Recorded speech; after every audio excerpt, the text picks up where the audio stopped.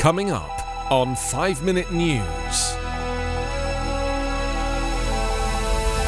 137 dead in Russian invasion of Ukraine.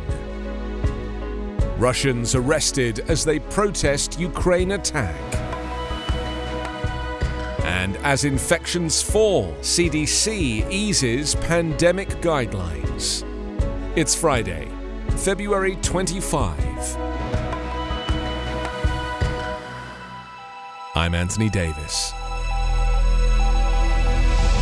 On Thursday, Russia launched a full-scale invasion of Ukraine, unleashing airstrikes on cities and military bases and sending in troops and tanks from 3 sides in an attack that could rewrite the global post-Cold War security order. Ukraine's government pleaded for help as civilians piled into trains and cars to flee. Military forces battling Russians on multiple fronts suffered dozens of casualties. Russian President Vladimir Putin ignored global condemnation and cascading new sanctions as he unleashed the largest ground war in Europe since World War II and chillingly referred to his country's nuclear arsenal. Ukrainian forces sought to fend off a Russian barrage of land and sea-based missiles, an attack that one senior US defense official described as the first salvo in a likely multi-phase invasion aimed at seizing key population centers and ultimately decapitating Ukraine's government and installing a new one. Already, Ukraine officials said they had lost control of the decommissioned Chernobyl nuclear power plant, scene of the world's worst nuclear disaster. Russia has embarked on a path of evil, but Ukraine is defending itself and won't give up its freedom, Ukrainian President Volodymyr Zelensky tweeted. He pleaded Thursday for even more severe sanctions than the ones imposed by Western allies and ordered a full military mobilization that would last 90 days. Zelensky said 137 civilians and military personnel have been killed so far in the Russian invasion of his country. He called them heroes in a video address released early this morning, in which he also said hundreds more have been wounded. US President Joe Biden announced new sanctions against Russia, saying Putin chose this war and that his country would bear the consequences of his action. Other nations also announced sanctions. While some nervous Europeans speculated about a possible new world war, the US and its NATO partners have shown no indication they would send troops into Ukraine, fearing a larger conflict. Russian civilians turned out by the thousands on Thursday to decry their country's invasion of Ukraine as emotional calls for protests grew on social media. Some 1,745 people in 54 Russian cities were detained, at least 957 of them in Moscow. Hundreds of posts came pouring in condemning Moscow's most aggressive actions since the 1979 Soviet invasion of Afghanistan. Vladimir Putin called the attack a special military operation to protect civilians in eastern Ukraine from genocide, a false claim the US had predicted would be a pretext for invasion and which many Russians roundly rejected. Tatiana Usmanova, an opposition activist in Moscow, wrote on Facebook that she thought she was dreaming when she woke at 5:30 a.m. to the news, which she called a disgrace that will be forever with us now. I want to ask Ukrainians for forgiveness.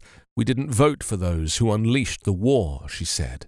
As sirens blasted in Kiev, Ukraine's capital, and large explosions were heard there and in other cities, Russians were signing open letters and online petitions demanding the Kremlin halt the assault. One petition, started by a prominent human rights advocate, Lev Ponomaryov, garnered over 150 signatures within several hours and more than 330,000 by the end of the day. More than 250 journalists put their names on an open letter decrying the aggression. Another one was signed by some 250 scientists, while 194 municipal council members in Moscow and other cities signed a third. Russia's investigative committee issued a warning on Thursday afternoon, reminding Russians that unauthorized protests are against the law and are subject to arrest and detention.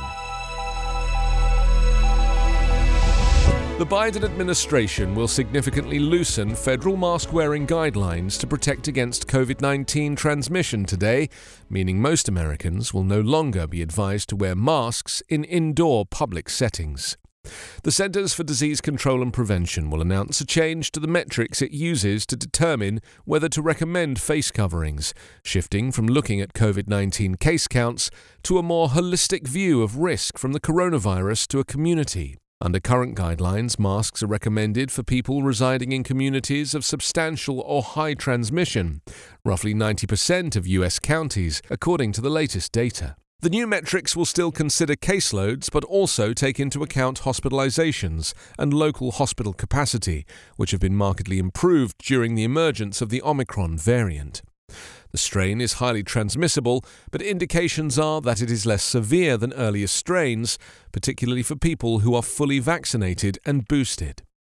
Under the new guidelines, the vast majority of Americans will no longer live in areas where indoor masking in public is recommended based on current data. The new policy comes as the Biden administration moves to shift its focus to preventing serious illness and death from COVID-19 rather than all instances of infection, as part of a strategy adjustment for a new phase in the response as the virus becomes more endemic. You can subscribe to 5 Minute News on YouTube with your preferred podcast app. Ask your smart speaker or enable 5 Minute News as your Amazon Alexa flash briefing skill.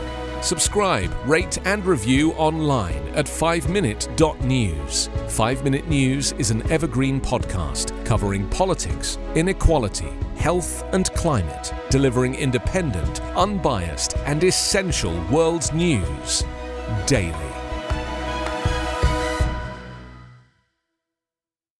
Hello, this is Gary Chahot welcoming you to check out the French History Podcast. Our main show covers the history of France from the first humans until present. If you liked Mike Duncan's The History of Rome and wanted a similar program covering the land of beauty, culture, and love, we are exactly that. We also host world-renowned scholars who have delivered guest episodes on their specialties, including 18th century pirates, revolutionary booksellers in 20th century Paris, the special friendship between the Marquis de Lafayette and Thomas Jefferson, and numerous others. Learn what you love and listen to the French History Podcast today.